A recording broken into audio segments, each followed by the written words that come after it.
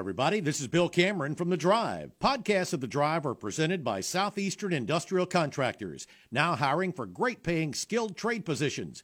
Call 334-209-6355 to learn more. Thanks for listening. He recovers from his medical procedure, and we've got Bill via the magic of the internet, so we can get Bill's thoughts on everything going on in the world of college football, including what could be a very important game for Coach Bryan Harsin and the Auburn football program in the short term and in the long term as they welcome the Missouri Tigers to Jordan-Hare Stadium for the first time in program history. Missouri's first ever game at Auburn. Auburn won at Missouri in 2017. They defeated Missouri in the 2013 SEC championship game, but Missouri coming up on, I believe this is Missouri's 10th season as an SEC program, and they have never played in Jordan-Hare Stadium before. So a historic meeting, and maybe, like I said before, maybe a pivotal game for Auburn, especially if the Tigers can't rebound from their loss to Penn State last week. Let's get some housekeeping out of the way. Hour number one of The Drive brought to you by our friends at Kia of Auburn and KiaofAuburn.com. Kia of Auburn, where you're always number one. They also sponsor the hotline, 334-321-1390, the number to dial if you want to jump in on the conversation. Love to get your thoughts on tomorrow's game and how you're feeling about the program at the moment. I'm sure there are a lot of different opinions out there about the direction things are currently headed and where things need to go. You can text the show 334-564-1840 on the Drive text box presented by our friends at Southeastern Industrial Contractors. They also sponsor the podcast of The Drive, available however you listen to podcasts, courtesy of Southeastern Industrial Contractors. Bill Cameron is on the line via the internet, and Bill, we were just chatting a little bit before the show starts. First of all, and I'm reluctant to ask this, but how you feeling, Bill? I guess about the same. I guess what it is every day I try to do a little bit more, and probably aggravate it a little bit, aggravate myself. So, I went outside, did a couple of things. I mean, not any severe thing. I mean, like cleaned out a bird bath, just did just little silly things, just a couple of things just to walk outside, get the fresh air. And I'm so beat when I try to get back inside. So still not, I guess I expected it to be, pretty simple. Then in a day or two, I'd be back up and around and no problem. But yeah, still a struggle trying to bend the knee and walk anything near normal. So yeah, looks like I'm stuck here for a little bit longer, but not feeling that bad. Just sort of ready to watch some football tomorrow, whether it's live or here at the house. Well, Bill, describing the process, it's a little bit reminiscent of maybe how some folks thought the Bryan Harsin era would go, right? Maybe there'd be some choppy stuff at the beginning as Bryan Harsin transitioned to his surroundings in the SEC, but eventually he'd be able to recapture what he was able to do so successfully at Boise State, and maybe that could happen. Maybe that's the future. But I mean, what was the term we critically endangered? That's where the Bryan Harsin era finds itself, at least going into this Saturday's game. I mean, can you think about? I mean, in recent years, Bill, games that felt like the coach absolutely had to win to remain Auburn's coach in the short term. Did Malzahn, were there game? I know the LSU one is kind of famous, right? The LSU game, maybe, where you felt like the loser was in deep trouble, and Auburn did win, and LSU went ahead and made a change. I think that if Auburn hadn't played well in the 2017 Georgia game, when Georgia came here as the number one team in the country, and Auburn had a chance to win the division if they beat Georgia and Alabama back-to-back when both of those teams were number one. I think that if Auburn had played poorly in that game, it would have been there would have been a lot of heat on Gus Malzahn. I don't know if it would have been job termination style heat, but Yeah, that game comes to mind, certainly, that 2016 visit from LSU when you got the sense that the losing coach was going to be in a whole heap of trouble. You know, they were going to have splaining to do, as Ricky Ricardo used to say. And is that dissimilar from where it seems like Brian Harsin is at the moment? No, I don't think it is terribly, and I don't think Missouri is quite at that point. But look, Eli Drinkwitz is 13-13 at Missouri, hasn't had a winning season there, and this is his third year. Missouri fans aren't exactly thrilled either, so this is a pretty big ball game for both schools and both coaches. If Missouri wins, that's a big win for Eli Drinkwitz. If Auburn wins with all the with everything that's been going on around Auburn for the last let's say for the last year, but I mean with everything that's been going on around Auburn, that's not going to sit well for Missouri fans and Eli Drinkwitz. Certainly not. I mean, this is Eli Drinkwitz's chance to get.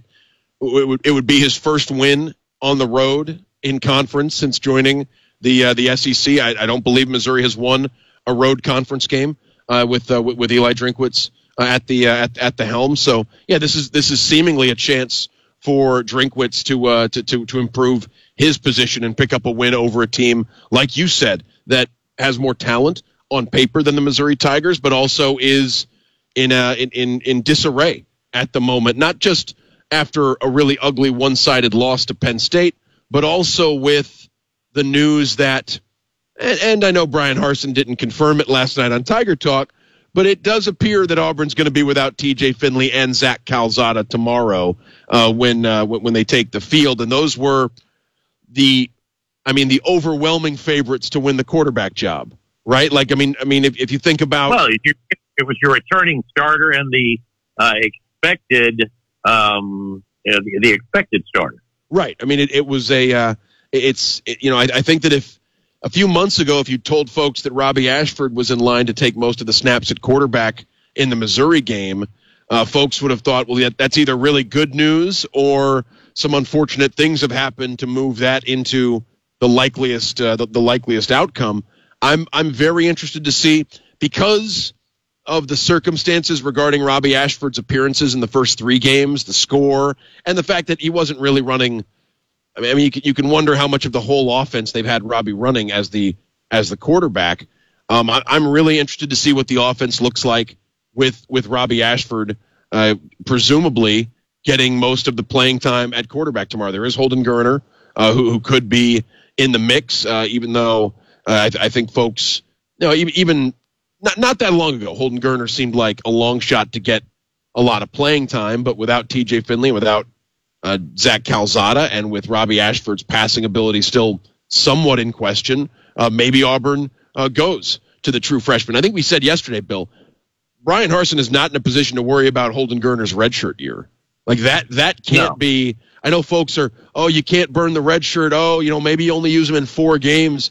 If he can help you win, you've got 8 conference games coming up, and 6 of them against pretty good SEC West teams, and another one against Georgia after this game on Saturday. So no, I don't think Holden Geriner's redshirt status can be can be something that that folks are, that internally they're worried about it. If they think he can help them, he's got to get out there. And yeah, that's something else to watch for. Not just how is Robbie Ashford utilized, but is Robbie Ashford the only quarterback we see tomorrow? Or does Auburn, either for strategic reasons or out of necessity because of Robbie's performance, do they go to Holden Geriner and see what he can bring as well? I think if Robbie Ashford plays well, he could go the distance, or have it set up.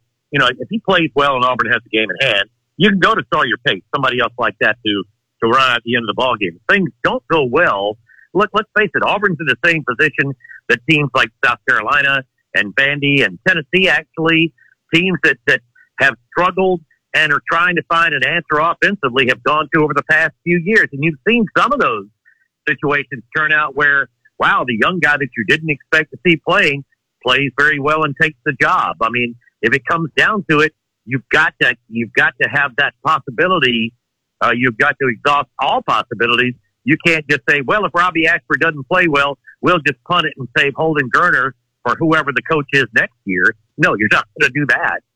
Certainly not. And so, yeah, I think Auburn's offensive approach is really interesting. And after a game where Auburn was 2-1 pass in the first half before the score got out of hand, how comfortable is Auburn handing the ball off to tailbacks and trying to beat a team that way? Or is this still an offense that really wants to that really wants to throw the ball? And I don't know. Like that's a the change that we see without T.J. Finley and with Robbie Ashford in the cockpit, I think is something to make tomorrow's game more interesting than, I don't know, maybe it would be otherwise with a pair of reeling SEC teams. Go ahead. Normally you think an 11 o'clock game and it's not very interesting, but it is. Missouri gave up 260 yards or something like that rushing to Kansas State. So they have struggled to stop the run. It would really be a head scratcher if Auburn decides, we're not going to take a chance and run. We're just going to put the balls put the game in the hands of Robbie Ashford and his arm. That would be one of the strangest things ever. Of course, who knows? We'll see. Right, and if Missouri's defense is overplaying the run, maybe Auburn could be put in a position where they have to throw. Who knows what happens tomorrow? It's interesting to see. And again, I feel like we've fallen into the trap, Bill, where it's all Auburn's offense, right? And we're not talking enough about the very real questions that Auburn has at every level of the defense that also needs to improve tomorrow against a Missouri offense that would love to gain some momentum by coming to Jordan-Hare Stadium and playing well against an Auburn defense that had expectations going into the season. Yeah, and really has in no way lived up to any of those expectations. I think, I said preseason, and I felt pretty comfortable in this, that I thought Auburn had for sure one of the 3 or 4 best defenses in the Southeastern Conference, and they're not anywhere close to that. They haven't been able to pressure the quarterback. They haven't been able to make plays behind the line of scrimmage. They haven't created turnovers. They haven't covered tightly. They haven't stopped the run. It has been very disappointing thus far. And I heard some talk a little earlier. Which side of the ball has been more disappointing? Well, the offense has struggled as much or more, but the expectations for the defense were so much higher that there's no doubt, there's no question in my mind that the defense has been more disappointing to this point. You thought Auburn may have one of the 3 or 4 best defenses in the SEC. They haven't had one of the 3 or 4 best defenses in the Sun Belt through the first 3 games. No, you're right. Through the first 3 games of the season. We got callers hanging on. Let's get to AJ, who's on the line. 334-321-1390. If you want to jump in. AJ, you are on the air. Hey, Dan. Hey, Bill. How y'all doing today? Doing all right. Good to hear from you. All right, man. Hey, War Eagle. I'm excited for tomorrow's game. This could be just optimistic thinking, but I remember the A-Day game, and I came away from A-Day thinking, boy, Robbie and Holden Gerner sure looked good. And, Holden's been in the offense for, I think since January, maybe sometime since then. And I was just maybe hoping to see in my orange and blue glasses that, maybe they didn't start Holden Gerner because he just didn't have the experience that Finley had and maybe Calzada being injured or Robbie. I don't know. I'm just excited. Maybe we'll see some things clicking. And I guess the other thing, I watched Hank Bigsby's video of him giving the beats to the team, and just maybe they're using this, going through what they've gone through this week to bring the team together and gel, and it's us against the world, and we're going to go show them. I don't know. I don't know. I think there's reason to believe this team can play better than they played against Penn State, and maybe that's enough. Oh, yeah. That's enough to beat some of the teams on their schedule, including Missouri. It's a matter of how do they rebound tomorrow? There's you would think there's a path to improvement, and maybe even there's a way to utilize Robbie Ashford where you can have an offense that keeps defenses honest, and Robbie can. He can improve with every game, because remember, this is a guy who Robbie's getting his first career start tomorrow as a college football player, if Robbie indeed starts, and we're not, I don't want to claim to know anything Brian Harsin doesn't know, Bill. So I imagine Robbie Ashford starting tomorrow. But I know, I don't want to invade anybody's privacy here, by presuming that Robbie Ashford is going to be your starting quarterback tomorrow. So I don't know. But no, I think there is. I mean, I think it would be really helpful, especially with LSU at home a week later, to try to gain some momentum. And if only because a loss tomorrow, and you're asking the kind of questions you ask right before a coach gets fired.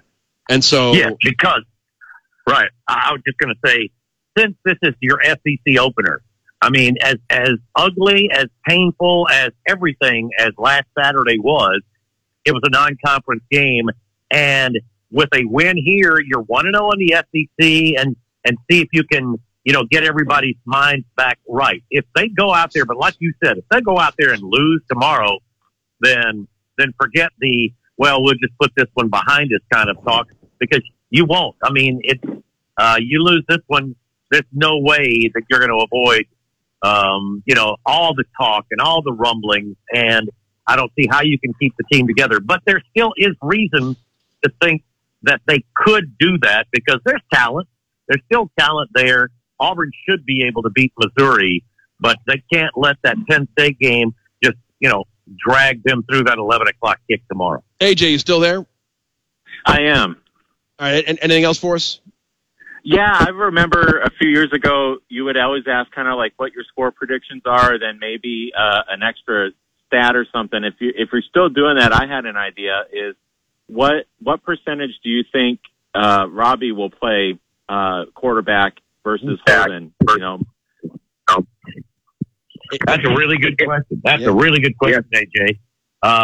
Like I said a while ago, I think if Robbie plays well, he could go close to a complete game, because it just depends on how well it's going. I mean, if they really click and it looks like, oh man, here's RPO and it's 2013, then you might get Holden in just to get his feet wet.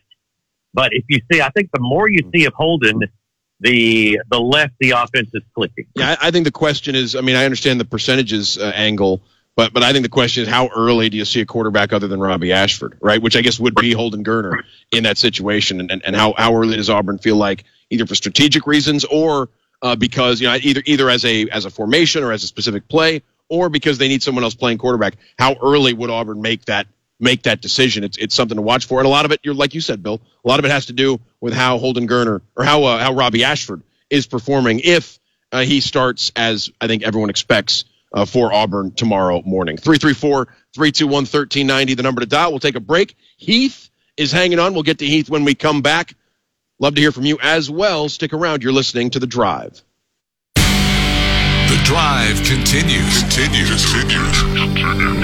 Drive with Bill Cameron and Dan Peck on ESPN 106.7. Online at ESPNAU.com. To be a part of The Drive, call 334-321-1390. Toll free at 888-382-7502. Or email The Drive at ESPNAU.com.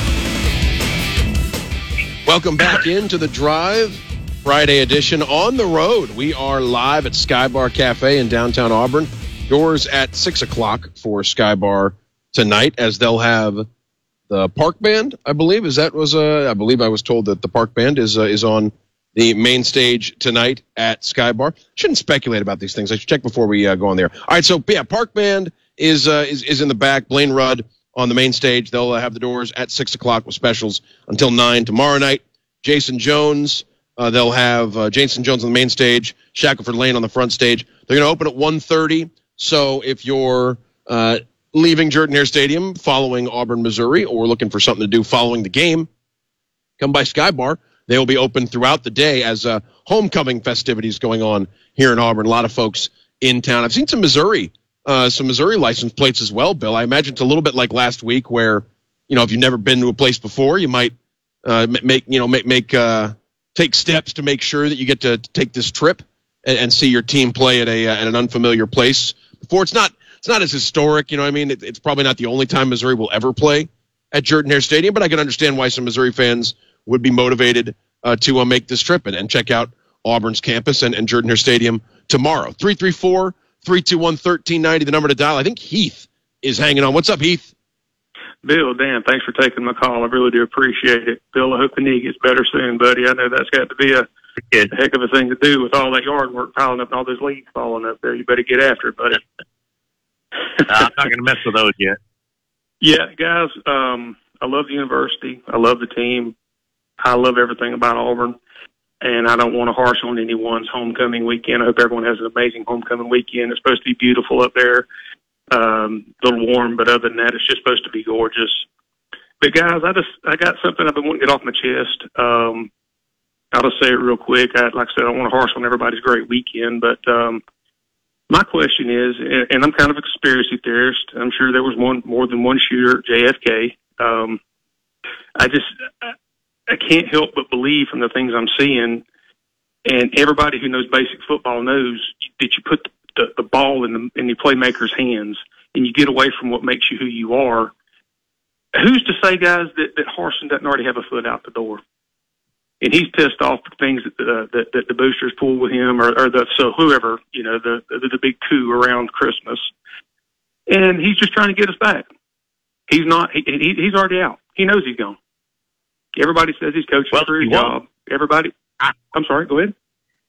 No, I was just going to say if he wants to keep coaching, that would be one of the worst things he could do, because if anybody got wind that he was tanking on purpose, I could completely understand that. My biggest gripe and concern, honestly, this year it's a building year. You could give the man 10 years. You could give him a decade.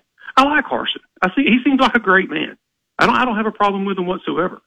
But you could give the man a decade, and we haven't gotten any better with the same players from last year. And we have stud talent on the team, but he hasn't gotten out there and done anything for our future. That's my concern. That's where I see a big red flag. Right. And Heath, I understand your frustration. I'm just always, I guess early in life, I decided that I'm going to assume incompetence when I don't have more evidence that it's something malicious. Rather, I'm going to assume that this is merely, someone not realizing what they got themselves into, somebody who had never recruited like a superpower before in his entire career, somebody who'd never been, a head coach in a conference against other teams trying to win the national championship before, and maybe he had a different idea of what it takes to win in the SEC, a year and a half ago, and now by the time he's realized it, or either he hasn't realized it yet, or by the time he realizes it, it's going to be too late. I'm not ready to say he's deliberately, any of this is on purpose. I'm more thinking this is a cautionary tale about. My question is just with the play calling. My question is with the play calling, offenses and defenses. Listen, look across the sideline at what Penn State's defense is and do it and try to emulate that. Just try something. We have. That's what Missouri's going to do tomorrow. Missouri's got Manny Diaz's protege as the defensive coordinator. They're going to emulate what Penn State did if Auburn won't. Hey, listen, every time San Jose State got the ball in the fourth quarter of that game, it was either a field goal or they drove the length of the field on us at will. You can't tell me that Missouri is supposedly less or a better opponent than San Jose State. Guys, I hate to say it, their quarterback may not be quite as good, but they probably overall, top to bottom, got as much talent as San Jose State. Hey, listen, I've seen the game differently. Yeah, win's a win. Ask Jimbo. He'd love to have that one back. But listen, I want it to happen for us. And, guys, thank you for taking my call. I don't want to hold anybody's time up. Like I said, I hate to harsh on homecoming. I hope everyone has an amazing weekend up there. No, absolutely, Heath. And I guess remember, nothing lasts forever in college football. We see programs turn it around, and that doesn't really help in the short term. We'll see what Auburn can do tomorrow. But it's never, things happen quickly these days in the sport. Bill? Yeah, I was going to say, I understand exactly what he's talking about, because it's things we heard, not only that we have seen and expected, but it's things we have heard from Coach Harsin and the staff. That's what they are planning on doing, what they wanted to do, and they're not doing that. That's the biggest puzzle right now. It's like, when are you going to do it? We'll be back with more. You're listening to The Drive. Time to churn up some more yardage on The Drive. The Drive with Bill Cameron and Dan Peck on ESPN 106.7 and online at ESPNAU.com. To be a part of The Drive, call 334-321-1390. Toll free at 888-382-7502 or email The Drive at ESPNAU.com. Welcome back in. Hour number 1 of The Drive. We are live on the patio at Sky Bar, just beyond the front door. They'll be open at 6 o'clock tonight, 1:30 tomorrow. Outstanding entertainment all weekend long. Also want to thank Bud Light Next, our co-sponsor of these Friday tailgates downtown in Auburn. Bud Light Next, zero carbs, super crisp light beer. Shout out to the good folks at Bud Light Next. Drink responsibly. And, of course, our friends here at Sky Bar Cafe in downtown Auburn. 334-321-1390, the number to dial. Love to know how you're feeling about tomorrow's Auburn-Missouri game. Anything else going on in the SEC or around the country in college football that's got your attention? Love to hear about that as well, as we've got Bill Cameron joining us via the magic of the internet, and we've got Bill on the phone as well. What's up, Bill? Oh, guys, listen, I wanted to throw a couple things in. I hope people who've got tickets will go tomorrow. You know, the players deserve the support. They didn't ask for any of this. And, the offensive unit coordinator, Schmedding, and the other guy, Keesaw, I'm sure they're nice guys and all. It's nothing personal. I just don't think these guys are up to this after what I saw last Saturday. Head coach, that's one of we still got the hangover from the previous president who brought these guys in. He goes to Buffalo and gets Green. Green goes to Boise and gets this guy. And I remember I said last year, I called in a couple of times, I hope this guy knows what he's doing, because it just didn't look right.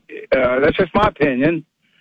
And what happened to Luke Deal and Tyler Fromm? I mean, we used them last year, and they're like missing in action now. I don't understand what these guys are trying to do. I really don't. No, Bill, that's a great point. I mentioned it yesterday. I said all the tight ends that Auburn has, you would expect they would use those guys. You want to get the ball out of the quarterback's hands quickly. You've got a great group of tight ends, even with Landon King moving over to receiver. You mentioned Luke Deal and Tyler Fromm. We've seen Brandon Frazier catch a pass, but it seems like John Samuel has been the only one that they have really targeted much. And we've seen quite a few different receivers on the field, but not many of them targeted. I'm with you. I really don't know what the plan is. Yeah, this is starting to look a lot like 2019, where you just kept hoping every week it would get better, and it never did. I hope for the players' sake things turn around and they can win enough games. Bill, I think you got your years mixed up. I mean, Auburn went 9-3 in 2019. Is that the year you're thinking of, or? I'm sorry. Yeah, I'm at. What you mean 12? You mean the end of Chiswick? 12. Yeah, you're right. Dan, thanks for correcting me there. I didn't, and that's it's a trivial point, but I do think that stands out as a year you desperately want to avoid comparison to, Bill. Kind of like 1980. Right, it's one of those years you don't want to be compared to, and throughout say what you want about Malzahn, right? I mean, even the disappointing losses were pretty competitive for the most part. I mean, it's certainly at home. I mean, there are some road losses where Auburn got turfed by really good teams, but you didn't see something like that at Jordan-Hare Stadium, and it was a damaging loss, and it's urgent. That Auburn put forth a better product this Saturday, or you wonder how much longer Brian Harson's in charge. And I'm not into these mid-season firings. I think, I just people know what they're doing at Sanford Hall. But let's just hope that they can win some games and keep their head up. But I hope the people will support the players and go to the game and not stay away because we're not doing well. I go way back to the 70s, and I remember that 80 game, and I go when they're doing well, and I go when they're not doing so well. And I hope everybody will I think those two things are a little incompatible, though. I mean, I think if Auburn and remains to be seen what happens tomorrow, but if Auburn were to lose tomorrow, I think that if you kept Brian Harsin for another week and had him coach the team at home against LSU, I don't know if we've seen a coach receive a reaction as hostile as the one I would maybe expect. You know, if Brian Harsin were to lose on Saturday, you know, if he were to lose tomorrow and then retain his job for another week, I just think there would be a very negative reaction from the home crowd towards that's a Brian great point, Harsin, maybe the whole team. It's disappointing, but I mean, that's what I would predict if he lost and retained his job. That's a good point. But real quick, who would take over the team? I would guess Will Friend in the short term. Bill, do you have a strong feeling about where Auburn would look for an interim coach throughout the rest of the season? Yeah, Friend. Definitely not the offensive defensive coordinator, but yeah, no, probably not. You probably wouldn't take someone who has been with Brian Harsin for a long, long time. So Will Friend's experience, Zach, I don't know. Yeah, I mean, Zach and Cadillac are probably the most, well-known figures among Auburn fans because of their playing careers, and Zach Etheridge has, he's been in college football longer than Cadillac. I would guess Will Friend, and like you said, eliminating the coordinators from contention because they're Harsin guys as well. That would be my guess. All right, guys, I enjoy the show and hope for a win tomorrow. War Eagle. Absolutely. Appreciate it, Bill. Yeah, here goes nothing. 334-321-1390, the number to dial here on the Friday edition of The Drive, live on ESPN 106.7. For the folks walking by, wondering how they can listen to this thing here on the walking by the entrance of Skybar. We're here live on ESPN 106.7 every weekday, and of course on RadioAlabama.net. Go to the ESPN 106.7 tab and listen live. You can hear the show that way as well. And I imagine we've got someone who doesn't listen terrestrially on ESPN 106.7 calling in, Bill. It's Jared from Hawaii is on the line. What's up, Jared? Hey, aloha, y'all. From Hawaii, listening through the ESPN 106.7 app. Try to listen every day, whether That's great. It's a podcast or the app. So I appreciate what y'all do, and it's encouraging to me just to be able to listen to y'all, see what's going on back in Auburn. So I appreciate what y'all do. So, hey, Jared, got to ask you, though, what are you doing in Hawaii? I'm in the Army, so I'm stationed out here for the next 3 years. Oh, okay. Yeah, very cool, man. You appreciate the service, obviously, and yeah, thanks for listening. Very cool. Yeah, and I'll say this is probably the first time I think I've ever been happy that here the kickoff is at 6 a.m. on Saturday, so good, bad, or indifferent, it's done by 9:30 in the morning, and I can go and spend the rest of my day, whether it's on the beach in Sorrow or whatever may be the case. So by 9:30, I'll be done with the game. Yeah, you can flush it with some Spam and eggs, right? You could have some Spam and eggs and a coffee or something, and you got the whole rest of your Saturday ahead of you.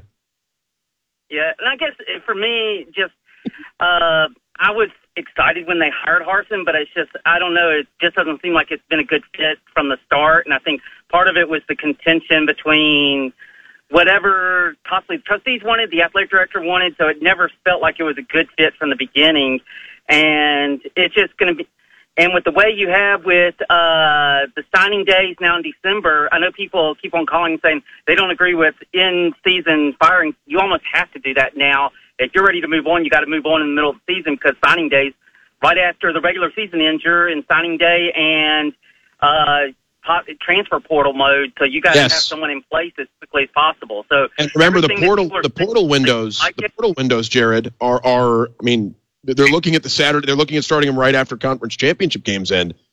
And so every day you go without a coach following the conference championship game is a day you're missing out on convincing your own players to stay and convincing other players in the portal to come play for you. And so, yeah, I think it's imperative now to have your coach as close to, if you're going to make a coaching change, you need the new guy in place as close to conference championship game Saturday as possible in order to salvage a recruiting class. That's I mean, I know that's a little cutthroat compared to where college football used to be, but you need that guy. You need that guy as close to that conference championship game Saturday. You need that guy hired than ever before. Oh, and I agree. And I think you saw that with Harsin. Even though you didn't have the transfer portal, he got hired after the first signing day, and he was already that signing class. People are using that against him, but I mean, that wasn't even his class. He salvaged what he could in January. But if you don't have him in place right after the season ends, then you're already behind the eight ball your first season as far as recruiting class goes. No, absolutely, and I would be surprised to see Auburn or many other schools moving forward wait as long as Auburn waited on the Malzahn decision. It seems like now more than in years past. You want to. I mean, maybe not week 2, week 3, like we've seen with Arizona State and Nebraska, but you could see schools making a decision a little bit closer to the beginning of November. Yeah, and I think Auburn win or lose against Missouri, I think it depends a lot on how the team plays. If you already have a decision made, I'm almost all for it. If you're planning on moving on from him, it's best to go ahead and get it done. If you're planning, so you can go ahead and get started on who you're looking next. If you think that there's a way to salvage it, great. But if not, I think it's almost imperative, especially if they look as lackluster as they have so far the first 3 games of the season. Yeah, we're 2-1, but there's just something missing, even from last year's team with Bo Nix on it. Right, you don't want to let a wound fester, right? I mean, if it's clear that it's not working and you got to make a change, then make that change. Hey, really appreciate the call, Jared. Don't be a stranger. Keep listening. Keep up the great work in Hawaii, and talk to us again soon. All right, thanks. I appreciate y'all. Absolutely, Jared from Hawaii calling us. As I said, you can listen to the show. Yeah, that's cool. Just about anywhere with an internet connection. Bill, you want to chime in on anything Jared had to say? We got John and Coach Battle hanging on, but I'd give you a chance to respond if anything there from Jared really piqued your interest. No. I mean, I just agreed with a lot that he was saying. I mean, one thing I did notice with the 11 o'clock kick tomorrow, this is the 3rd straight 11 o'clock kick for Missouri. So they may be a little more used to it than Auburn. So that may be something in their advantage.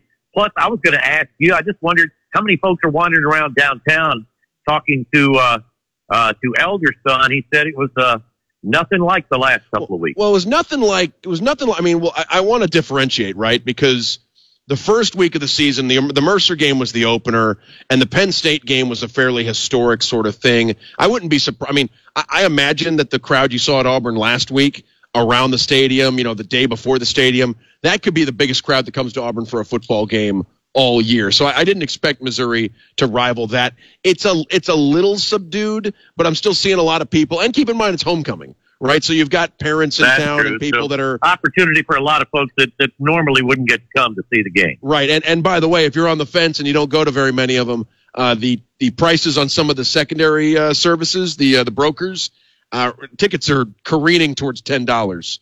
The get-in price if you want to go to Auburn, Missouri tomorrow. You got an excellent opportunity to do so if you don't go to very many games. Including, by the way, congratulations to Bill yesterday who won a pair of tickets listening to the show. Let's get John on the line before we take our final break of hour number 1. What's up, John?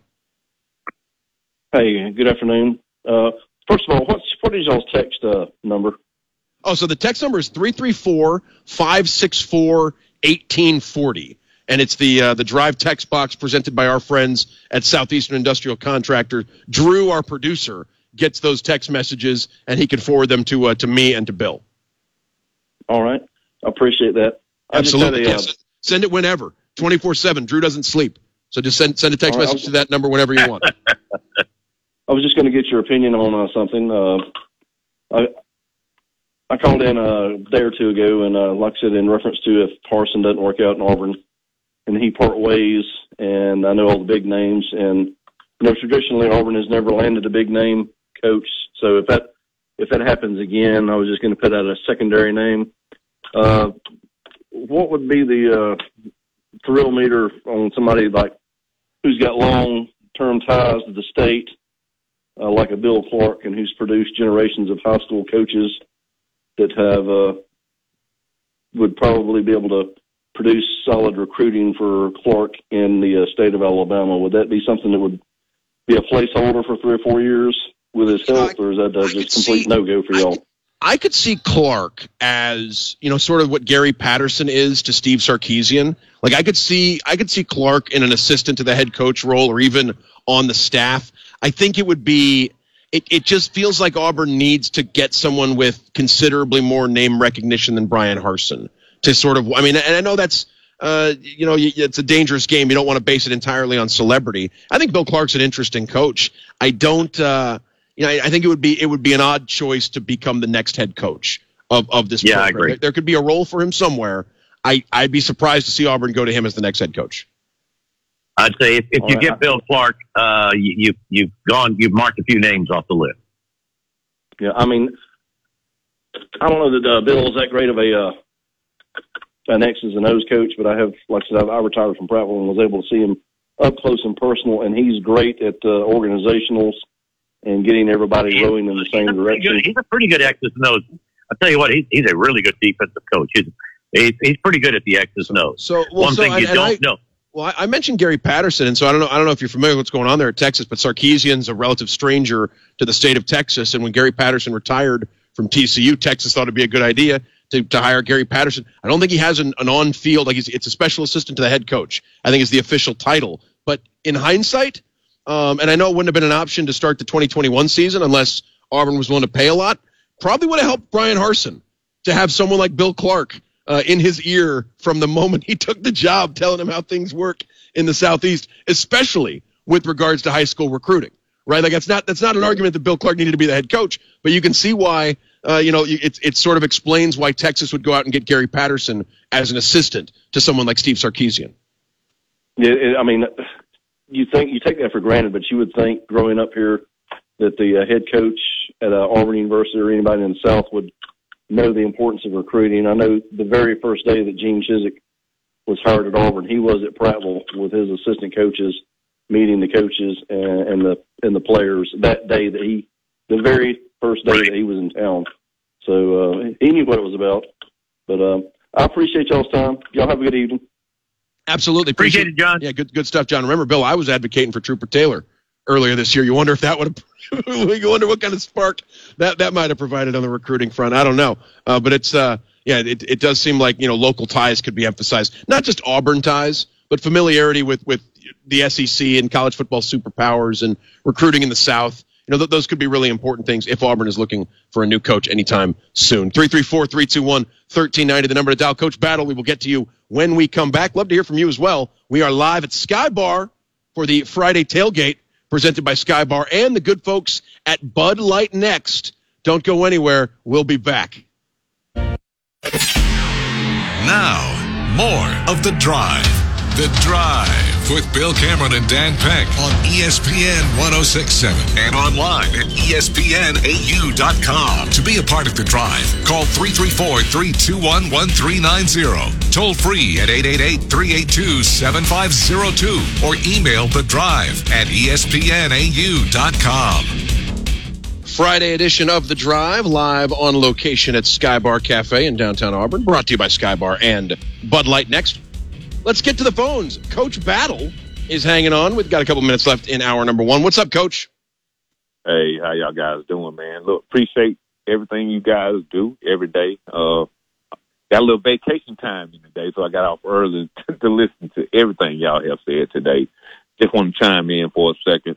Of course, I'm a former player at Auburn, and came, Coach Dye recruited me out of high school, and right before he recruited me, Terry Bowden came in, and the transition of it is, and I called in last year a lot of times, me, Willie Gaucher, Willie Anderson, Damian Craig, we all came in that freshman class, so we had to do the transition, and I said this last year when I talked to you guys. You got to believe in them. Me and Tyrone Goodson were actually at the last spring game or last practice in the summer before they went off into fall when we had all the Letterman deal for the Letterman guys that have played before. We had our meeting and be there, go out and watch the practice and everything. And he gave this speech, and we loved it. Hell, we were ready to put on some helmets and go out there and practice that day. So, with that being said, tomorrow is going to be a big day. Talking to all my guys I played with, we just looking for something to hang our hat on. Right. What I'm saying? Like weekend was disappointing. We get it. We get, Coach, you hear that? Coach, you hear that term sometimes, playing for pride. And I know usually it's reserved for when a team is out of the running for a championship or the postseason. But you have to imagine after losing at home in a big game that had been circled on the calendar for a really long time. Tomorrow's a bit of an issue of pride, isn't it? it's big pride tomorrow. Big pride tomorrow. We're on a 7-point favorite. I mean, you get 7 points playing at home, no matter you high school or whatever classification you are from high school to college or pro. You get 7 points just for playing at home. So tomorrow, what I'm expecting of it is, I got the tailgate set up. We're going to sit out there on them TVs and we'll send the kids to the game to watch the game. But the thing of it is, we need to win by 30. That's what's in my mind. Team's got to bring it tomorrow. Coach Battle, we're up against the bottom of the hour break. Feel free to hang on if you got anything else. Always love talking to you. We got another hour to go here on the Friday Drive live from Sky Bar, presented by Bud Light next. Don't go anywhere. We'll be back.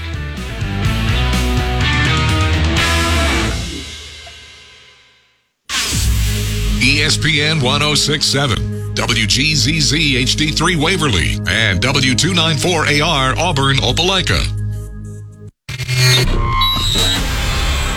Live from Auburn, the sports capital of Alabama, this is The Drive. The Drive with Bill Cameron and Dan Peck on ESPN 106.7 and online at ESPNAU.com. To be a part of The Drive, call 334-321-1390, toll free at 888-382-7502, or email The Drive at ESPNAU.com. Welcome back in. Hour number 2 of The Drive. Live on location at Sky Bar Cafe in downtown Auburn, just steps from Toomer's Corner. Doors at 6 o'clock tonight for Sky Bar. They will be open at 6 p.m. tonight, Sky Bar, as tomorrow, 1:30, the doors will open up a couple hours after kickoff of Auburn and Missouri. Jordan-Hare Stadium. Homecoming weekend here at Auburn, seeing some folks walking around downtown Auburn as the homecoming festivities get underway, and some folks are in town for the weekend, visiting and seeing the sights and what have you. Bill Cameron is working from home, but he is joining us via the internet, so Bill can chime in, and when folks are calling in, Bill can hear you and he can jump in as well. 334-321-1390. Hour number 2 of the Friday Drive, brought to you by the Orthopedic Clinic, East Alabama's go-to center for orthopedic care, with locations in Auburn and Opelika, on the web at orthoclinic.com. You can call the show, 334-321-1390. That's the Kia of Auburn hotline. You can text the show, 334-564-1840. That's the Drive text box presented by Southeastern Industrial Contractors. Yeah, I'd love to know how you're feeling about tomorrow's game. You know, what you want to see, what you expect to see, as Auburn looks to bounce back from last week's loss to Penn State. We got Coach Battle hanging on. Bill, you want to jump in with anything before we go to Coach Battle? No, let's get right back to it. All right, Coach, you're still on the air. Yes, sir, I am. Absolutely. So yeah, go ahead. Didn't mean to cut you off there at the bottom of the hour. You're talking about playing for pride, some other points about what you hope to see tomorrow from this team. Yeah, I mean, it's all about playing for pride. It's no different. We came in that 93 season when Pat Dye moved on and Terry Biden took over. We didn't know what we was getting into, because like the sanction came in after we had them signed and got into summer camp, going into fall camp. But the thing of it is, we didn't care. We're going to play for who we need to play for. And in my mind, that's what these guys got to do. And the coaching staff, Jack Hines, forwards Tommy Bowden, my position coach, they bought into it, and they did the best they need to do every day in practice. They coached their butt off. But these kids got to buy into it, and all the community got to buy into it. Coach, I'd love to ask you something about this past Saturday's game, because I didn't think, in part because of the environment and the atmosphere and even the way the game was competitive really early. You know, I heard things from the coaching staff about and even from some of the players that talked to the media, the notion that Auburn wasn't ready to play, Auburn needed to be more ready to play, even that it was a matter of effort, on Saturday. And I didn't think effort was the problem, and I'm not sure preparation was the problem when you think about how well Auburn played in the first half. Yeah, preparation. And not to throw no shade. I mean, they got a lot of great guys on staff, this coaching. And like I said, when I got there this past, when they went to their final scrimmage, we was there and listened to Coach, Harsin talk. And like I said, we were strapping up the old guys. I mean, and there were guys that played in the 60s and 70s and, the 80s. We all there. And we listened to this. And if we can buy into it, the team got to buy into it. But for preparation, I'm looking at it like, what did they do that week of Penn State? But, they done game plan all summer on this. And I'm looking at this. I'm like, what in the world is going on? We were lost the whole game. It's like we playing for Alabama at the end of the season, but we playing Penn State last weekend. You understand what I'm saying? That's what it looked like. So in my eyes, I'm saying to myself, like, okay, somebody's not buying into something when it comes to these kids. So they got to go back down to ground zero and start just fundamentals. We're going to tackle, defensive line. They got to come up with some schemes to free our linebackers up. We got the best linebackers as it is. We got the two best running backs in the nation in the backfield. We got to learn how to get these guys the ball. Yeah, I mean, I think there's more things you can wonder about offensively if this changed, if that changed. Defensively, I think it's been pretty surprising how, I mean, and yes, the approach could change defensively too, but it's been surprising how infrequently Auburn wins its individual matchups defensively. I think that's been something, at least through 3 games, watching it, whether it's the secondary, the linebackers, or the defensive line, you would have thought Auburn would have been winning one-on-one matchups more considering the opponents, and even against Penn State, more than you've seen. Right. Offensively, Coach, now, earlier this week, I wondered, is this, and again, I understand it's year 2, and so you want to be tempered in how much of this criticism you throw directly at the feet of a coach who's just in year 2. At the same time, I think he has a responsibility to either find players who fit his system or tailor his system to fit his players. And offensively, I don't know if either of those things has happened. I mean, they haven't. I mean, you take Finley. Finley's a quarterback. 3-step drop. That ball got to come out of his hand automatically. Yep. He's not going to be able to read down the field. That's not going to happen. That's the type of quarterback he is.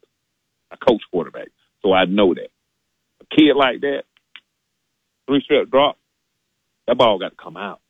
But you only talk about the main receiver, number 2. He can't go past number 2. No knock on him now. Great athletic kid. Very athletic. Ashford, he got to have a little bit more time.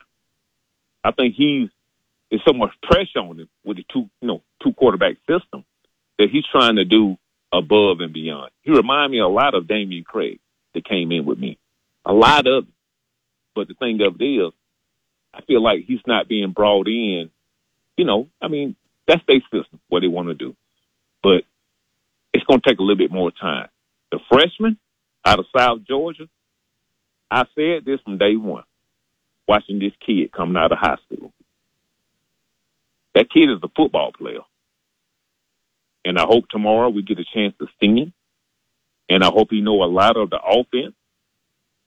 I think that's the kid that we need to bring along with what Calzada got going on. And, we won't see him. But you know what? That kid, that freshman, sometimes you got to throw him in the fire just for a little bit, just how they did Ashford with Finley. He's going to spark something. This is going to be a football player for Auburn. And I hope he, continues to stay here and don't, the portal is always a problem now. But that kid from South Georgia, I truly think that he would be a great quarterback, a great fit for Auburn if they give him the opportunity and bring him along. I hope Harsin sees that. I hope the other coaches see it. But I promise you, there's some guys on that football team, they see it. They see it. But it's up for the guys. You don't say anything. You just go out and compete every day in practice and put it out on the football field. But tomorrow, I hope that kid get a chance to play and to be able to show the fans what the future of Auburn is going to bring. But I think that's a kid that we're going to be able to hang our hat on here for the next 3 to 4 seasons. That kid is a player. And, again, like I say, I think he's gelling with the younger receivers in practice like Damon used to do. Damon used to be on the scout field over there when Stan White and Patrick Nix were there. They was on, we was over there. But I used to see Damon just running the defense crazy and just slanging for about 50 yards with the scout team receivers, and they go down there and catch it. I'll be like, boy, Damon going to be a player. You see what I'm saying? That kid is the same way. Really want to see what it looks like tomorrow, Coach Battle. We appreciate you giving some of your thoughts, and we look forward to hearing from you next week as we break down Auburn, Missouri, and see where this thing is headed. Appreciate it. Anything else? All right, appreciate it, Coach Battle. 334-321-1390, the number to dial. Love to hear from you. Anything you'd like to chime in with from Auburn, Missouri? I've heard from a couple people that feel pretty optimistic about tomorrow's game. I don't know if that's a belief that Robbie Ashford is just waiting to explode, or a belief that we're going to see Holden Gerner very early tomorrow and he's going to take over, or some third option. I don't know about, but no, I've talked to some folks who feel really good about Auburn's chances. I even talked to somebody, I'm not going to name who it was, but it was the belief that if Brian Harsin can salvage a 7-5 or 8-4 season out of this, should Auburn still fire him? Which is sort of an interesting question, because I think a lot of the people that are out right now, don't see a 7-5 or 8-4 season.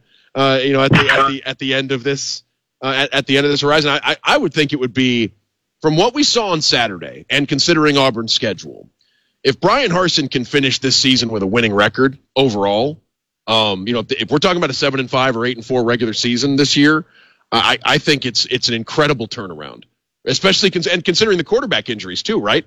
Like, this guy's coming into week 4 with his guys that were 3 and 4 on the projected depth. I mean, he's without his top 2 quarterbacks going into the season, and he just got destroyed at home by Penn State. If he can salvage that into 5-3 in the SEC and wins at home against LSU and Arkansas, and I mean, I think it would be crazy for Auburn to fire Brian Harsin if this team finishes with a winning record. Start tomorrow, though, and it needs to not just be an ugly get by. I mean, they need to go ahead. If they can show something that really looks like a spark, maybe if they learned an awful lot from last week and realized, hey, what they were doing wasn't giving them the best opportunity to win. I don't know. Sure. I mean, like I said a while ago, it's the first conference game. So if you can make a statement in this one and be able to build confidence, just to regain the confidence, I think Auburn felt pretty good about themselves going into the Penn State game. If they can get that back, then yeah, it's not out of the realm of possibility. But I mean, what we saw last week doesn't lend, to an awful lot of optimism there. Although I'll go back to 1983. We've talked about this one. Auburn had a ridiculous schedule that year, and their one loss was a pretty resounding loss. I mean, you can lose a game early if you bounce back from it and still have a very good season. The thing is, you need to bounce back, go ahead and show that all right, you've shaken off all the effects from that, learn from that, and don't repeat what happened in that loss. Yeah, I guess, I've heard from, and if you want Brian Harsin to turn this thing around and remain Auburn's coach long term, I think that's absolutely, where, if this thing can get turned around to where Brian Harsin and Auburn can beat some good teams this year, then the temperature is cooled down on his pressure and his, the temperature of his seat gets cooled down some and things like, I guess I had one person sort of suggest, Bill, and I'm reluctant to even bring this up, but it's like, can Auburn, can Auburn get to 7-5 or 8-4 this year, and then that would make Brian Harsin more attractive to some other school?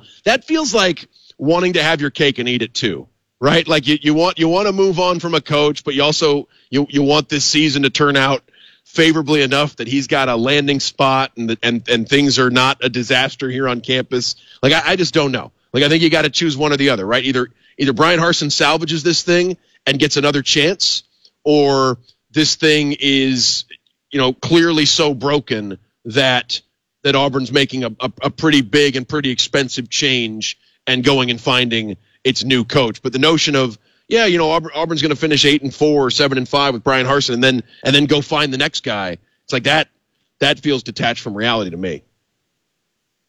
Well, the defense has got to get a whole lot better. I was thinking more of 1982, Coach Dye's second year, coming off a 5-6 year. They won a couple of games really tight early on.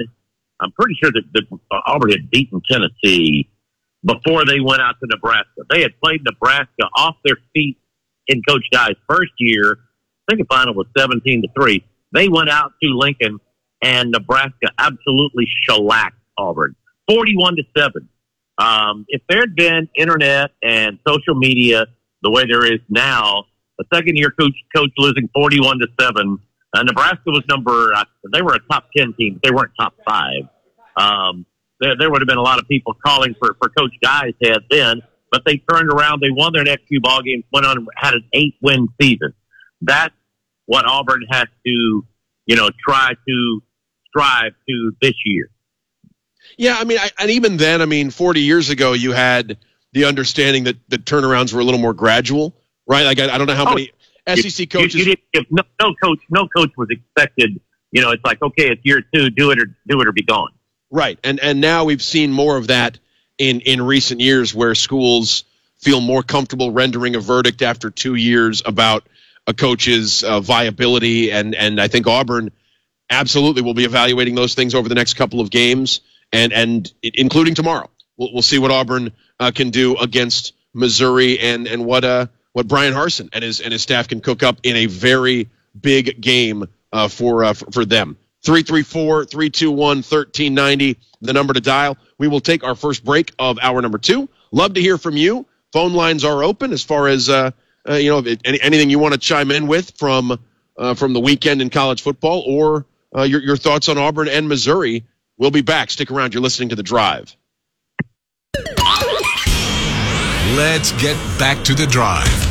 The Drive with Bill Cameron and Dan Peck on ESPN 106.7 and online at ESPNAU.com. To be a part of The Drive, call 334-321-1390. Toll free at 888-382-7502 or email The Drive at ESPNAU.com.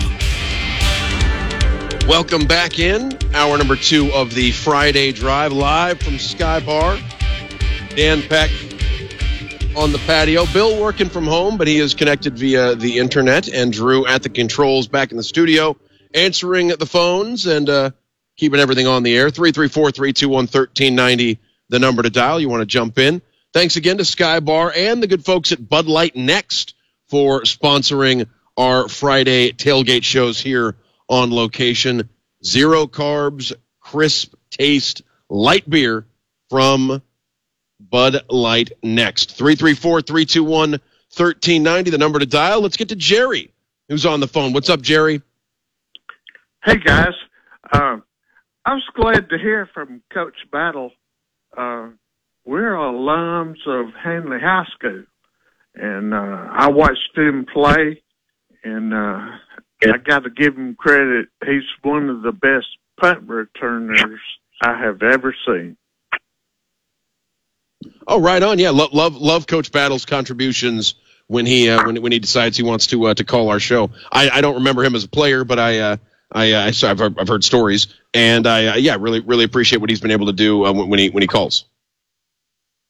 Well, hoping I'll be at the game tomorrow, and hoping for a better performance. Oh yeah, no kidding. So is everybody, Jerry. Yeah. Well, that's all I got. See you. Appreciate it. Yeah, good stuff, Jerry. Appreciate it. Go ahead, Bill. I was just going to say, Floyd corrected me on a couple of the things I was saying. Man, there are some strange similarities to the 82.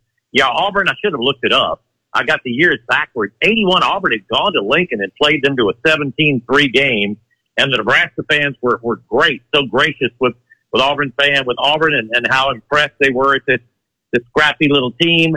Auburn was 3-0 with a couple of close wins over, I think, Wake Forest and Southern Miss, and then beat Tennessee to go 3-0, moved into the rankings for the first time. Nebraska came into Jordan-Hare and beat Auburn 41-7 in 1982. So yeah, I mean, what you've got to do is this is when you have to just put it behind you. It was a non-conference game. Auburn came back and had an outstanding year that year.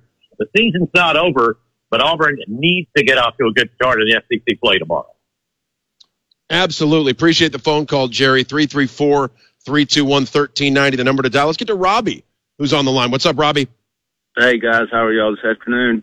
Doing all right. Good to hear from you. Hey, yeah. Hey, Bill. Yeah, that's what I was calling about because actually I was a student at that game, the thrashing that we took from them.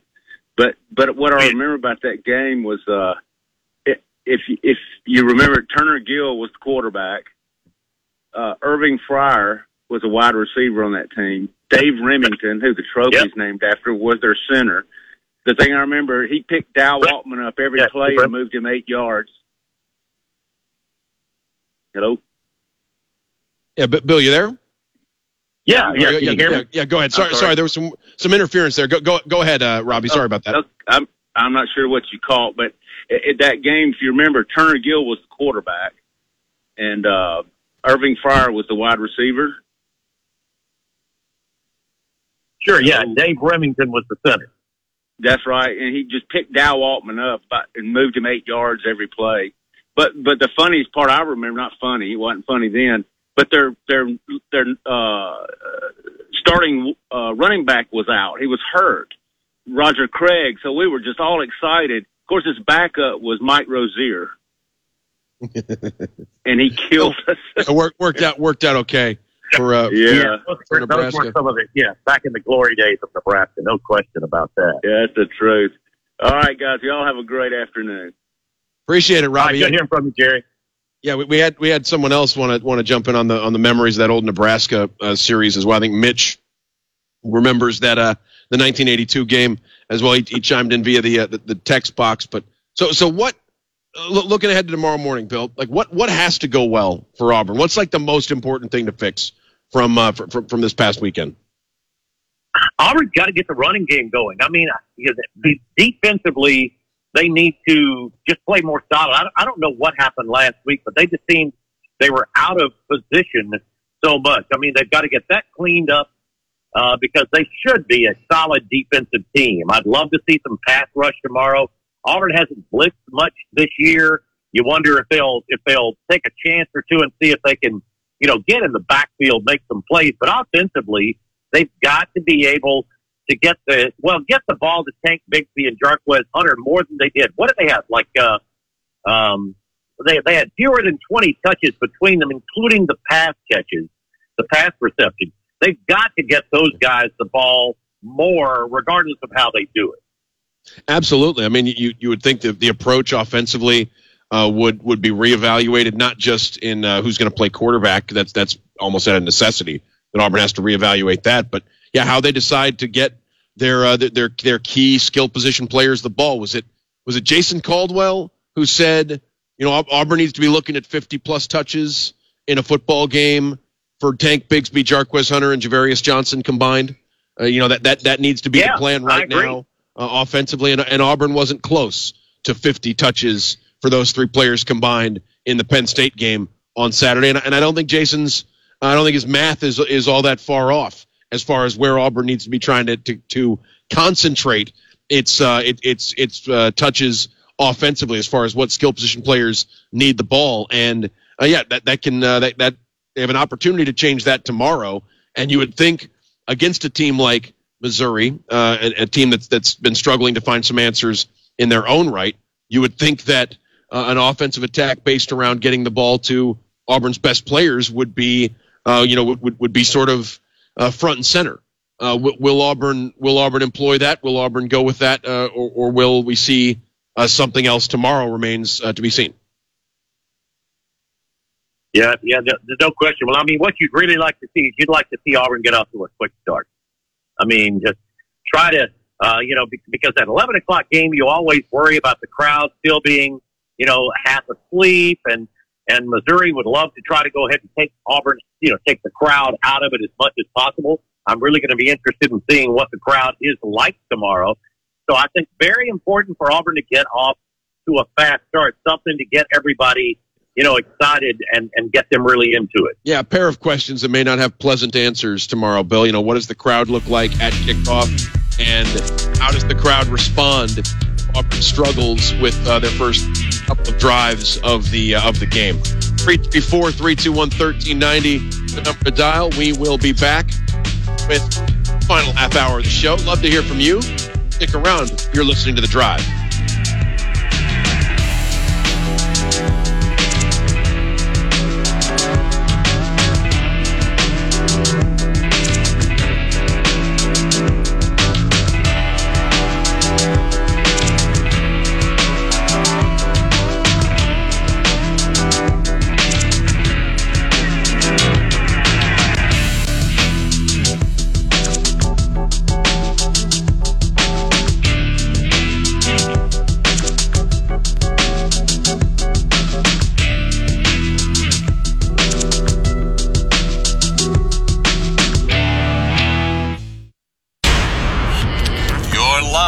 On The Drive. The Drive with Bill Cameron and Dan Peck on ESPN 106.7 and online at ESPNAU.com. To be a part of The Drive, call 334-321-1390. Toll free at 888-382-7502 or email us at thedrive@ESPNAU.com. Welcome back in. Final half hour or so of The Drive, live from Skybar Cafe in downtown Auburn. Dan Peck here on the patio right by the front entrance. Doors opening at 6 o'clock for Skybar tonight, 1:30 tomorrow. So if you're looking for something to do after Auburn, Missouri, come by Skybar. They'll have activities going on all day long as homecoming weekend getting underway here in the Auburn area. A lot of folks downtown, seeing a little crowd of folks now congregating near Toomer's Corner as the homecoming festivities, and just a lot of folks. I mean, and it's a really nice day too. Just a really pleasant afternoon here in near Toomer's Corner, and not surprising that not quite like last weekend with the thousands upon thousands of Penn State fans clogging the sidewalks and the streets, but a lot of folks in the Auburn area for the weekend. 334-321-1390, the number to dial. We are thrilled to be here at Skybar, and of course want to thank Skybar and Bud Light Next for being able to provide a promotional consideration, allowing us to be on site here at Skybar. Let's get to Mitch, who's on the phone. What's up, Mitch? Hey guys, hey Bill. The knee problem thing, I'm pretty sure I'll probably have some later in life myself after all the parachute jumps I made in the Air Force. So I hope everything turns out well with the knees. Appreciate it. Yeah, it's just slow, I guess. The older you get, the slower the more longer it takes. Oh yeah. So that constant pounding. But anyway, kind of wanted to go down memory lane a little bit. Yeah,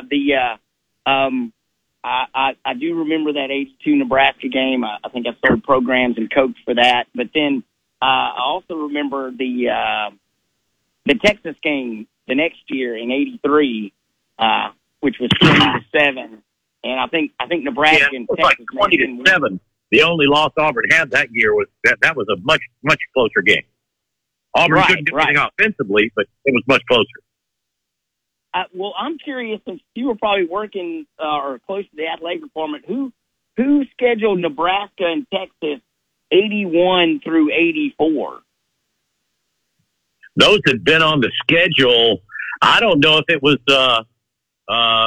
Coach Barfield or if it had been on the schedule from Shug's days. They've been on the schedule for a long time. Okay, it just seemed to be like perfect timing, and then of course we don't win the national championship. Miami beats Nebraska, in '83, and then we were number one, I think, in '84, and we play Miami in the kickoff classic. I think we lose that one 20-18. The season, yeah. Yeah, and then Bo gets hurt in the Texas game. I think we lose that one 35-7 in Austin.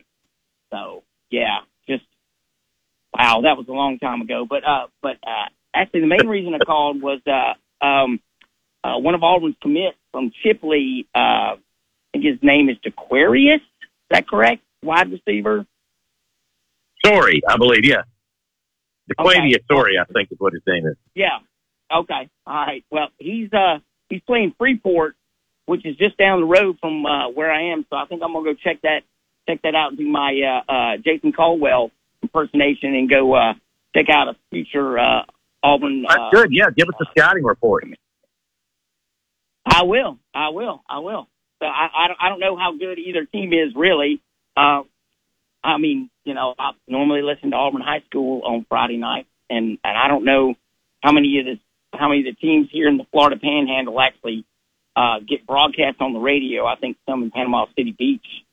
Maybe. I think Niceville has a local radio affiliate, or they did for a long time. I don't know if they still do, but I believe for a while Niceville High School radio existed.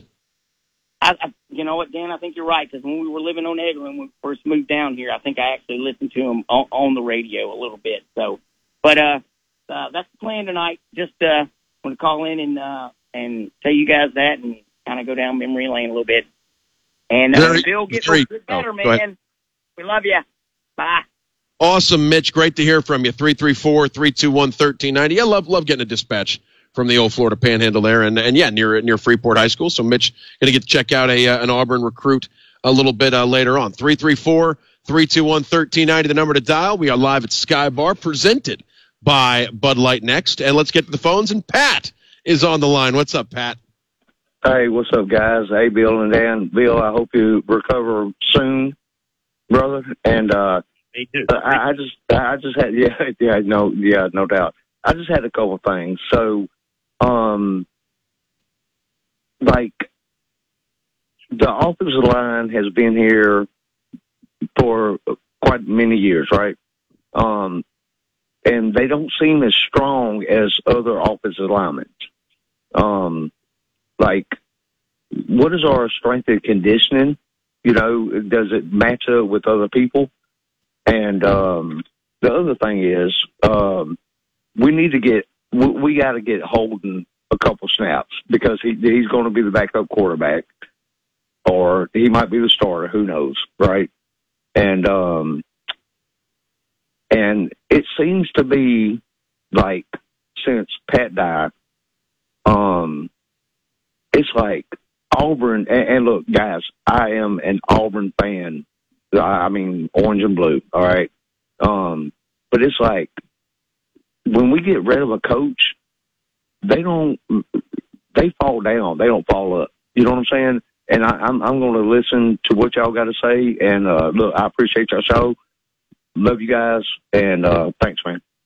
Absolutely, Pat. Great hearing from you. Appreciate the phone call. Don't be a stranger. I don't really know if I'm in a position to talk about like the offensive line strength and conditioning versus other SEC programs. Strength and conditioning. No, it's funny though. Dan. I mean, there was so much praise for Coach Jeff Pittman and the strength and conditioning program. Remember, all the linemen we talked to felt like they were so much stronger than they had been. It doesn't. I don't know if I can tell if that's the problem with the offensive line, because to a man, they all talked about how much more physical and stronger they were, but they just haven't been a good cohesive unit. Neither side of the line of scrimmage has been to this point. So yeah, I really don't know how to answer that. Hey, I did have one other thing I wanted to add in. Floyd, who is always great with info, was able to find when that Auburn-Nebraska series. Mitch had wondered when they'd agreed on that series. He said it was back in November of 1971. Wow. And that was back when Auburn, Alabama, Oklahoma, and Nebraska were the top four teams in the country, and Alabama and Nebraska ended up playing in the Orange Bowl, and Auburn and Oklahoma played in the Sugar Bowl. So toward the end of that regular season was when the Auburn-Nebraska regular season series, that's the way it always used to be. It would be 10 to 15 years out if you'd had a big, intersectional series like that. 334-321-1390, the number to dial. Let's get to Spectre, who's hanging on. What's up, Spectre? Hey, guys. I hadn't talked to you since last week. Been trying to recover from that egg that we laid. But listen, I got a question. In midweek, I found out that Zach had a shoulder problem. When did that become an issue? I know he was slightly injured before, but all of a sudden he can't play. He's got to have surgery, and we're under the impression that he wasn't playing well in practice, and the reason why he was on third string. What is up with that? Well, here's what I've been able to put together. I don't know this for sure, but I mean, it sure sounds like Zach re-injured the non-throwing shoulder at some point before fall practice started. Auburn and the Auburn doctors had felt he could play with that. It wasn't his throwing shoulder, but he was going to need to get it cleaned up at some point. I do think that once Zach struggled some in practice, maybe part of that mentally because he was concerned about not getting hit on that shoulder. But it sounds like it's going to be a labrum that's going to have to be cleaned up. That's what he'd had done already one time. And a lot of times they have to go back in and clean it up. That's what I'm hoping we don't have to do with my knee. But, I mean, a lot of times they'll have to go back in and do a little second work. But in the opinion of the Auburn staff, they felt that Zach could compete with that. I think Zach, though, after struggling in at least one scrimmage and then finding himself third on the depth chart, decided, hey, I might as well go ahead and get this cleaned up right now. If I'm not going to be anything better than the third-string quarterback, I want to go ahead and have the surgery and be as close to 100% as possible for the offseason. Well, yeah, I agree. But it's nice to know that now. I mean, I wish I'd have known it last week, hoping that he would come in and clean this game up. But now that I know what's going on with him, well, look, I tell you what, I'm ready for tomorrow morning. If things start going south, I'll be spitting nails for sure. And I got my list of coaches, and I'll be telling you about them next week. Absolutely, Spectre. I don't think you'll be alone. I don't think you'll be alone in wanting to talk about potential coaching candidates if Auburn can't bounce back from this past week and put up a better game on Saturday. Bill. Yeah. Are you there, Bill? Yeah, I'm here. Jeff Grimes is at the top of my list. That's not a shock to me. I think Jeff Grimes should be near the top of everybody's list. Well, reason being is I've been telling you ever since I've known you that recruiting is Auburn's problem, and recruiting offensive line has been a huge problem for years.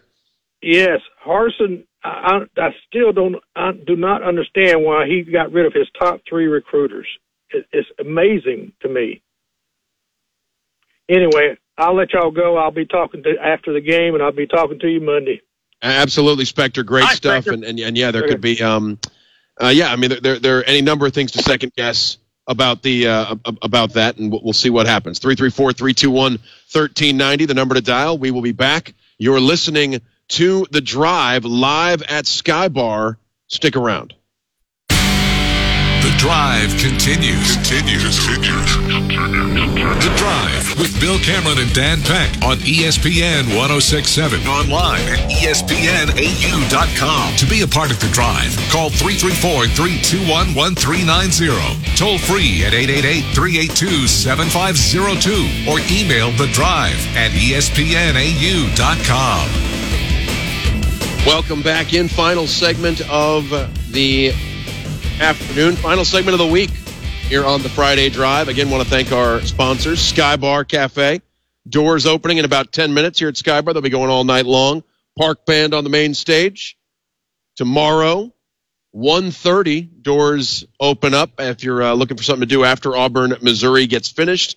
Doors will be open with that game, right around halftime or so with a 1:30, with an 11 o'clock tip and a 1:30 opening of the Sky Bar doors. So, yeah, by all means, check out Skybar all weekend long. And again, want to shout out Bud Light Next. 0 carbs, a crisp, refreshing light beer from the good folks at Bud Light. Try Bud Light Next, and always drink responsibly. Bill, have you offered a prediction for tomorrow's game? I know we've given our predictions to Brian Matthews and the Rivals folks. What did you come up with? Well, I was just about to look and see what it was. I did it a couple of days ago when I was under some medication. So 77-0 Auburn. No, it wasn't anywhere near that.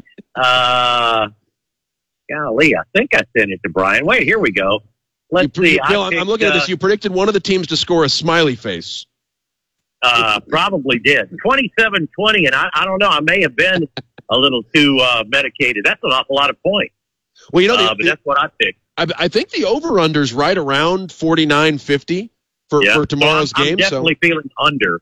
Definitely feeling the under. Yeah, I've got 27-23, and I went with Missouri. I rarely. That's not a huge surprise. I rarely pick against Auburn in these things, but it's just, both sides of the ball are big question marks, and after a loss like the one on Saturday, I just need to see Auburn play well before I can feel good picking them against an SEC team. And I know it's fair to say the same thing about Missouri. Missouri, got flattened by Kansas State. It's fair to wonder what kind of competition they're going to be for major conference opponents too. But for Auburn, I just, I think it's maybe the sudden removal of T.J. Finley and, for that matter, Zach Calzada from the picture, coupled with the defensive struggles and the way that, I just wonder. I don't know what to expect on either side of the ball from Auburn tomorrow, and it remains to be seen, what we get. But I won't be shocked at all. A couple weeks ago, I think a Missouri win in Jordan-Hare Stadium would have absolutely shocked me. After seeing Auburn against Penn State, hard to say that a Missouri win tomorrow would be all that shocking if the Tigers can, if the visiting Tigers can take care of business and force Auburn into a couple of mistakes on both sides of the ball. I think what we'll find out tomorrow is where the Auburn players and the team's heads are. If they're distracted by all the talk and really looking back at the Penn State game and things like that, then it could be another sloppy game and Missouri has a chance to win. If Auburn comes out, just pissed off and wanting to prove something after last week, they can win easily. But right now, it's hard to just expect that. I felt so confident heading into last week that we were going to see some positive things that we hadn't seen all year long. I just knew that Auburn had been holding some things back and they were going to be, unleashed against Penn State. And there was nothing of that. No, I didn't see anything that we hadn't seen before last week. You saw Penn State with the throwback to the quarterback, but you didn't see Auburn really doing anything that we hadn't seen before. As a matter of fact, you didn't even see Auburn doing everything they'd done in the Mercer game. Maybe they feel like they don't need to have as many players in motion. Maybe they feel like that confuses them or something. But whatever, it seemed to make it much easier for Penn State to be able to attack on either side of the ball. So that's the kind of thing that I'm looking for tomorrow. But yeah, I can't be confident that that's what we're going to see. Certainly, 334-321-1390 is the number to dial. And yeah, it's just it's a game with a lot of question marks tomorrow between Auburn's passing offense, Auburn's rushing offense, and of course what Missouri could potentially bring to the table for Auburn. But it's clearly a big game for Brian Harsin and company, both in the short term and the long term of his Auburn tenure. Any other games in the SEC, Bill, that really stand out to you? You got Florida, Tennessee at 2:30, Arkansas, A&M at 6 o'clock. Which of those two do you think could be the better watch? Well, I think Arkansas, Texas A&M is going to be a more competitive game, unless Tennessee just feels the pressure of not having been able to beat Florida for the last few years and finally being favored against them. Because Tennessee ought to be able to handle Florida. I would think Florida's offense has been too one-dimensional up to this point. Tennessee's not great defensively, but man, they're fun to watch offensively. Arkansas and Texas A&M, statistically, Arkansas is a terrible pass defense team, but they've been playing from ahead, and teams have been throwing the ball. They've been giving up some yards. So Max Johnson's going to have to play very well, I think, for Texas A&M to win. But we've seen Max Johnson play very well in the past. I just think that Arkansas A&M game is going to be could potentially a game that comes down to the last possession.